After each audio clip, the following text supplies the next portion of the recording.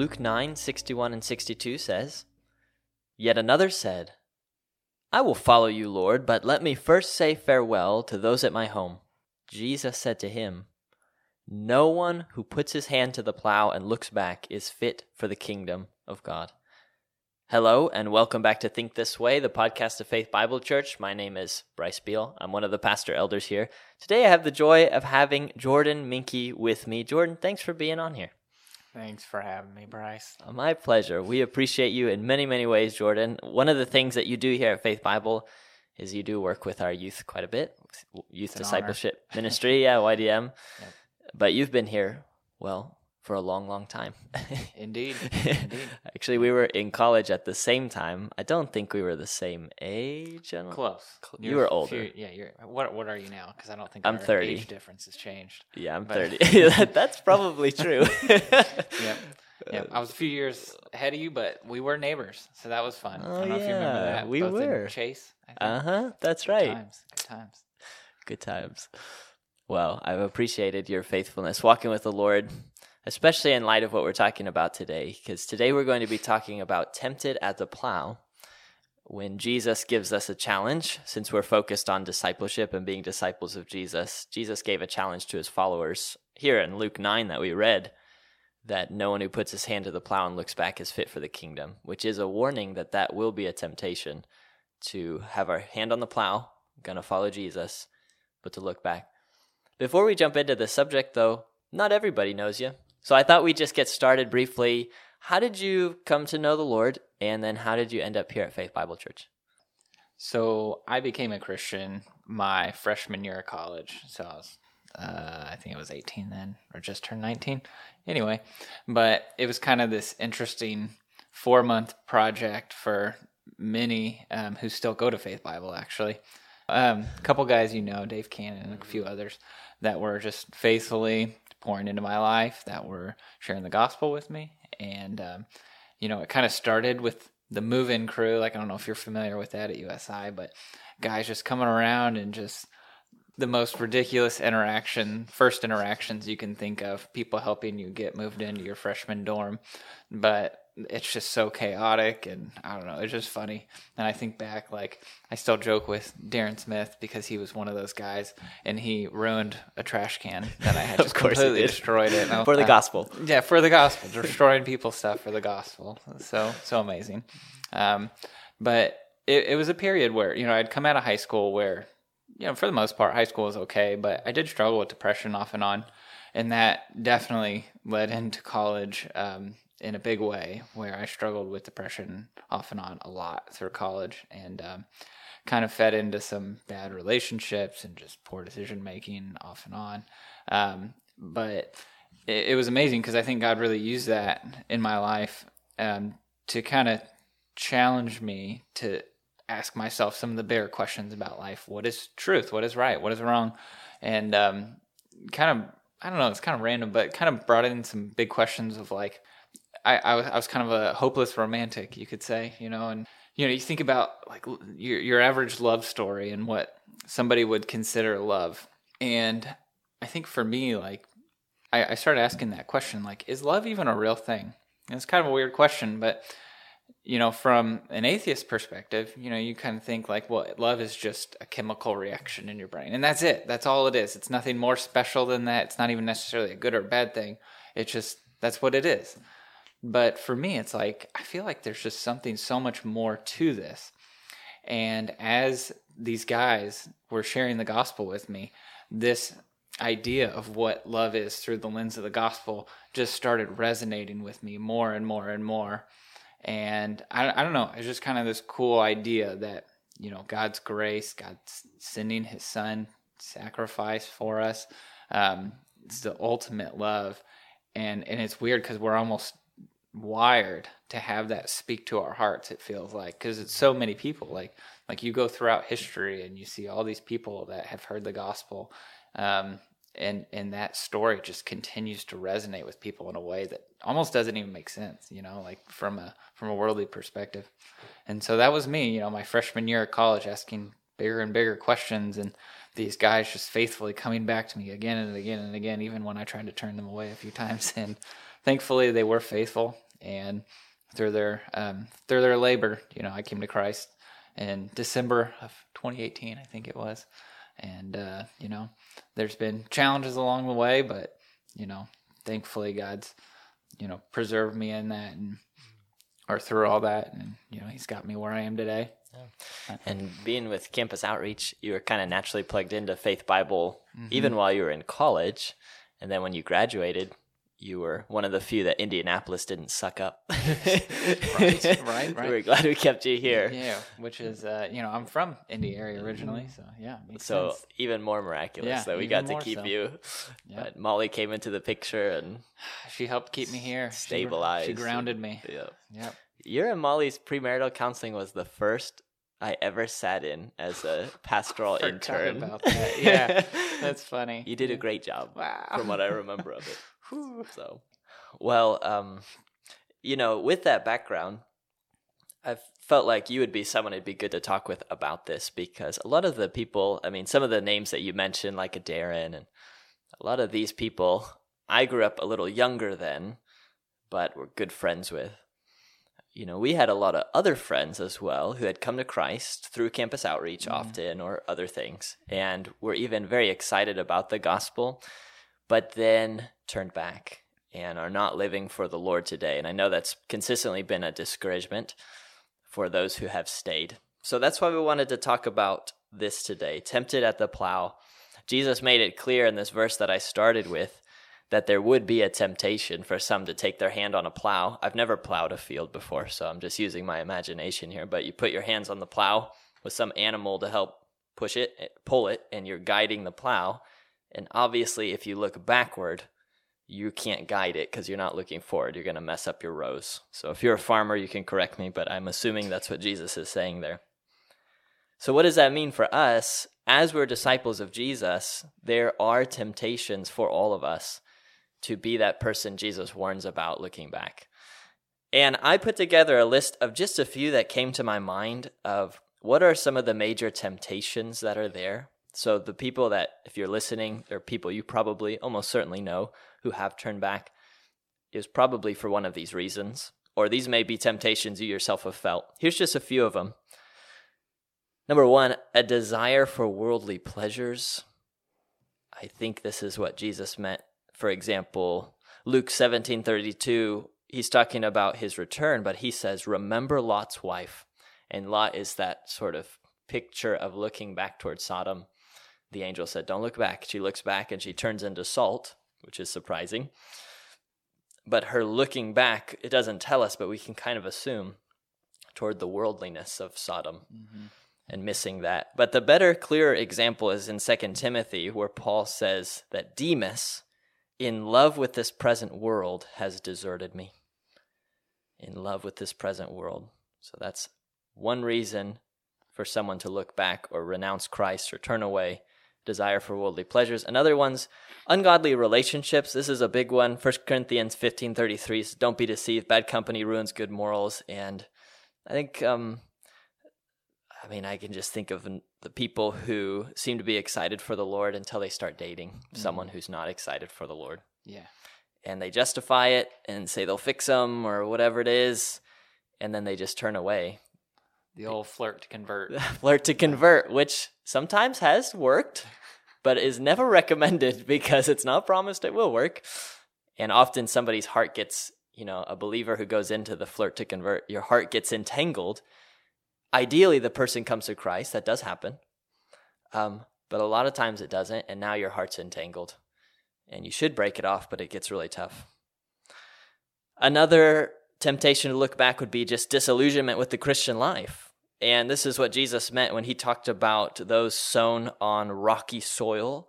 They don't have any root in themselves, he said. They endure for a while. Then when tribulation or persecution arises on account of the word, immediately they fall away. And they were excited at first, he says. They sprouted up. Excitement. Whoa, the gospel, Jesus, even the love that you're talking about. These are really awesome things. Love it. But there's no depth. And so once disillusionment comes in, so someone who came to Christ because this community is amazing, I love it, which is good, should be. But they came primarily for that reason. What happens when that community falls apart or isn't there? They turn away. A few other ones. Sometimes a temptation to turn away is just you watch others turn away. And that happened in Jesus' own day when the large crowds, Jesus got up, huge crowds following him, and he said, "All right, everybody, if you want to keep following me, it's time to eat my body and drink my blood." And they said, "Oh no, what are we doing?" And they all went home. And then the few who were still following Jesus said, "You want to go home too?" So the example of them leaving, is that going to mean that you're going to leave too? Two more. One is just plain unbelief. Hebrews 3:12, "Take care lest there be in any of you an evil, unbelieving heart, leading you to fall away from the living God." Simple unbelief. Lastly here, heresy, which we saw in 1 John. "They went out from us, they were not of us." They went out following heretical teachings about Jesus, and there are people who will turn to heresies, Christian heresies or otherwise. So there's just a list of some of the temptations that are always there for us to look back or turn away from Christ. I'm interested, Jordan, and we've actually not talked about this beforehand. I mean, we've talked about this episode, but I'm interested to hear from you as we think about these temptations or others. Are any of these ones that you yourself have experienced as a Christian? How did that look? Absolutely. Yeah, I'm going to use this as a guide for me, this list you've created, because a lot of these resonate with me. Probably the primary was the ungodly relationships, especially in college, that I mentioned. And I actually feel like this is fairly consistent in our culture. You know, like we have a culture that is obviously very diverse. And so it's hard for Christians to just have good community and fellowship with just other Christians, you know, and it gets really easy to fall into groups that are maybe going to discourage lifestyles, like this says, you know, bad company ruins good morals. It's just easy to fall into different lifestyles that are maybe going to cause you to lose sight of maybe what the true goal is in life. And I think for me personally, yeah, like that's exactly what it was. On a college campus, you know, a lot of relationships that I fell into, both like romantic relationships and just friends. But yeah, it's just really easy to like start doubting things, to just start questioning like, well, you know, this life doesn't seem so bad, so why do I really need to keep going down this path if this one seems fine? You know, like kind of to use our own judgment, if you will, despite knowing how bad we are actually judging things. You know, we still continue to do it and say, well, this is good because I think it's good, when it's probably not. Disillusionment with the Christian life that you mentioned. So that is interesting because I think that's a struggle that I myself have struggled with, where part of what led me to Christ was actually seeing the community of believers in Campus Outreach. Like I mentioned earlier with my testimony, that were just very passionate and very consistent with pursuing me and sharing the gospel with me. And it was almost like this brotherhood. And then to see parts of that brotherhood slowly break away over the years was kind of discouraging. Thankfully, you know, like there's a bright side to that where I think, you know, I experienced it and it kind of chipped away at the disillusionment that I had. And I think it kind of led me to see a more pure form, I think, of what God's body, you know, the body of believers is supposed to be, what your Christian community is supposed to be.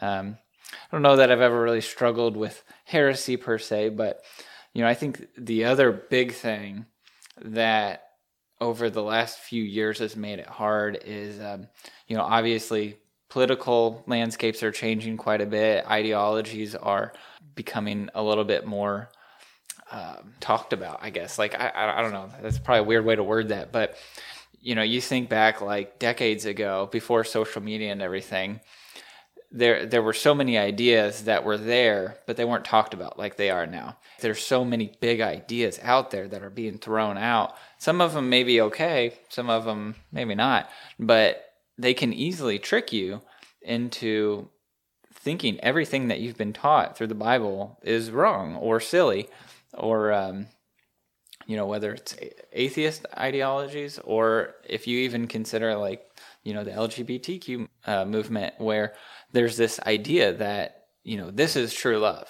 and it's marketing itself as true love. And when you look at it at first glance, it can get really easy to say, hey, that does look like love and acceptance, because it, you know, by all appearances, it's peaceful, it's easy, it's simple, and that's it. And it can get really, really confusing for a Christian to just look at that and say, that is love. But it demands us to really be able to ask ourselves and each other harder questions and have not just an accountability of behavior, but of thought, I think. And that's challenging. So anyway, so all that to say, I think this is where a lot of my challenges have been over the years, but it's also been good for me because it's kind of forced me to build in some supports in my life to be able to help me through those challenges. Does that make sense? Absolutely. And when I think about those early friend groups, I think about the number of guys that we ran with who are not running anymore. But I also think about the number who are, even thinking of you. I mean, here you are, faithful, you got your wife, kids, you're loving others, you're serving in the church. It's really rather a miraculous thing for any of us. Because the guy in this text in Luke 9, he says, I'll follow you, Lord, but first let me just go say goodbye to those in my home, and it seems rather harsh of Jesus to say, like, nope. Yeah. Although, granted, if Jesus was literally, outside that window knocking, like, hey, come on out, in a little bit. No, we would go right now. That'd be fine. People would understand. But yeah, it's such a strong statement and a strong warning about turning back because it is such a common thing. And it's really a remarkable grace that here you are, you haven't turned back. I mean, that's just an amazing thing when you think of all who have. In light of that, if there's someone who's listening to this podcast right now who might even just be on the brink of, turning back from the plow, for any of these reasons, maybe they resonate with some that you've shared, any of these reasons, they're discouraged, they're not sure about this Christian stuff anymore, whatever, and they're just on the brink of maybe they should just give it up. Their unbelieving friends seem pretty happy. Maybe they should go do that for a while. What warning, encouragement, counsel would you have for someone in that position? Yeah, so it's a tough one. I feel like there's probably a lot of really good, profound answers. I'm probably not going to give one of them, but I think what I said about the LGBT community and the ideas of love that are being shared, to me, that's probably one of the more tempting thoughts that I hear regularly, is this idea that this right here is the true form of love. This right here is the truth, and it makes sense to so many people, and it's one of many ideologies. It's not the only one. I'm not trying to narrow that out and say that that's the worst of the worst. That's not what I'm saying. But I will say, in terms of appeal, that one among just a few others makes so much sense. And when you look at it, this is our culture's way of saying this is what's right. And it's pointing towards Christianity now and saying, because this disagrees with it, Christianity is wrong. Culture changes its mind a lot. 50 years down the road, culture is going to look completely different in regards to what is moral, what is right, what is wrong than it does now. And you look at like the boomers and how people judge boomers for having some of the perspectives they do on topics like homosexuality or various other topics, because they were taught to think a certain way. And it's like, you're going to be that person one day, and so there's going to be this question of, did you ground yourself in truth that was determined in the heat of the moment by your culture, or did you ground yourself in truth that has been determined by God, by the God of the universe? And so I think there's that question of, even if following culture sounds appealing and you don't believe that there's a God, you have to know that there's going to be a point where you become the bad guy in culture's eyes. And so I think that, to me, is the motivation that I use to keep pointing myself to asking the big questions. Does truth supersede culture, or does culture determine it? And if so, then none of us are right. Yeah. I don't know. Hopefully that made sense. Absolutely. I think we'd all like to think that if we lived in 1930s, 40s Germany, and not every German shared Nazi ideology, it just wasn't that way, but, especially among those who are older, there's at least a sense of permissiveness. It's like, oh, we wouldn't do it, but okay, if they're going to do it, okay. And then there were those who were just fully complicit in the Nazi ideas. Mm-hmm. And we'd all like to think, well, it wouldn't have been me. Right. I would have known that was wrong and stood against it boldly. But it doesn't often work out that way in real life. It takes a lot of courage to go against everyone around you, your whole culture. That's a good point, and it changes so often. What advice or encouragement would you have for someone who's maybe not on the brink of turning away themselves, but they're in a position, kind of like you've found yourself too, where you've had a lot of guys or girls that you've been close with, seem like they love the Lord, and then for any number of reasons, they've turned away and they're not living for Christ right now. And let's say someone's listening to this and they're just discouraged by that, that's just very disheartening. What encouragement do you have for someone in that position? Yeah, I think this goes back to the disillusionment with Christian life that we talked about, and having a false idea of what Christianity is about, and letting the tribulations of life, like God used those tribulations to kind of chip away at those misconceptions. And so I'm not trying to be just the glass half full guy here, but I think there is a certain amount of optimism, right? Like we look to God for hope, not just because we need it, but because he offers it. Like we know it's there. We know the hope exists. And so, yes, it sucks. Like I look back and I had some super close friends. Like I remember I was in Orlando at the Orlando Project, and I remember just sitting outside this hotel praying with this guy. And we just had this awesome moment. And I was like, gosh, this is one of the coolest friends I've ever had. And that guy went down a really sad path. Like I don't think even from a worldly standpoint, I don't think he was doing real well a couple of years after that. But a lot of it was just due to the fact that he chose a different lifestyle, and so it gets discouraging to look back on that. But I think you'd be hard pressed to look at the Bible and say that life isn't meant to be messy. And I think that is the big thought that I would focus on, is just understanding that life is going to be messy. The storms are going to storm, and we have to remember who calms the storm, who's in control. And so I think there is a certain amount of encouragement that you can find. Even Paul, I think we talked about Romans 5 a couple of weeks ago, where Paul talks about the purpose of tribulation, that tribulation isn't without a purpose, but God uses it to teach us perseverance and grow us in character and to build up our faith, our hope. And I think that's the idea that I would cling to, is just constantly, as a community of believers, asking ourselves and asking each other, what is God teaching you through this season, even knowing that it's a difficult lesson, hopefully, that we're learning. Yeah, and you're a good example, Jordan, of that very fact, because your experiences in yourself facing these temptations, and then in experiencing others turning away, walking away, is really the only reason you could be on a podcast talking about these things, because you've grown through those experiences. So I really do appreciate your willingness to come on here and talk with us. So thank you, Jordan, for doing that. Anytime.